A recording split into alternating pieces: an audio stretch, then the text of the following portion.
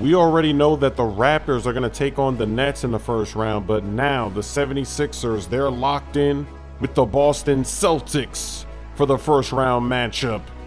Lowry with the through the legs inbound pass to Siakam. Joel Embiid is going to leave this game early with a wrist injury, but the good news is that the X-ray is negative. The Sixers, they already have enough injuries to deal with, and now they got to go up against the Celtics again. They're rivals, and the Celtics have their number. And I expect them to win this series again.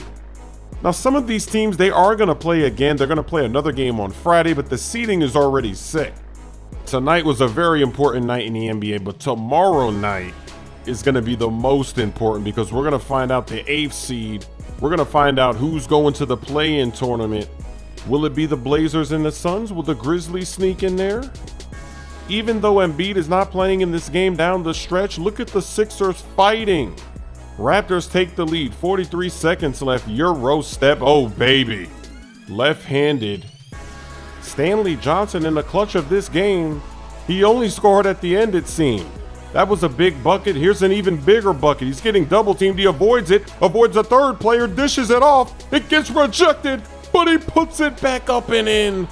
Raptors with a 2-point lead, and the inbound pass is stolen. Sixers got to get ready for the Celtics.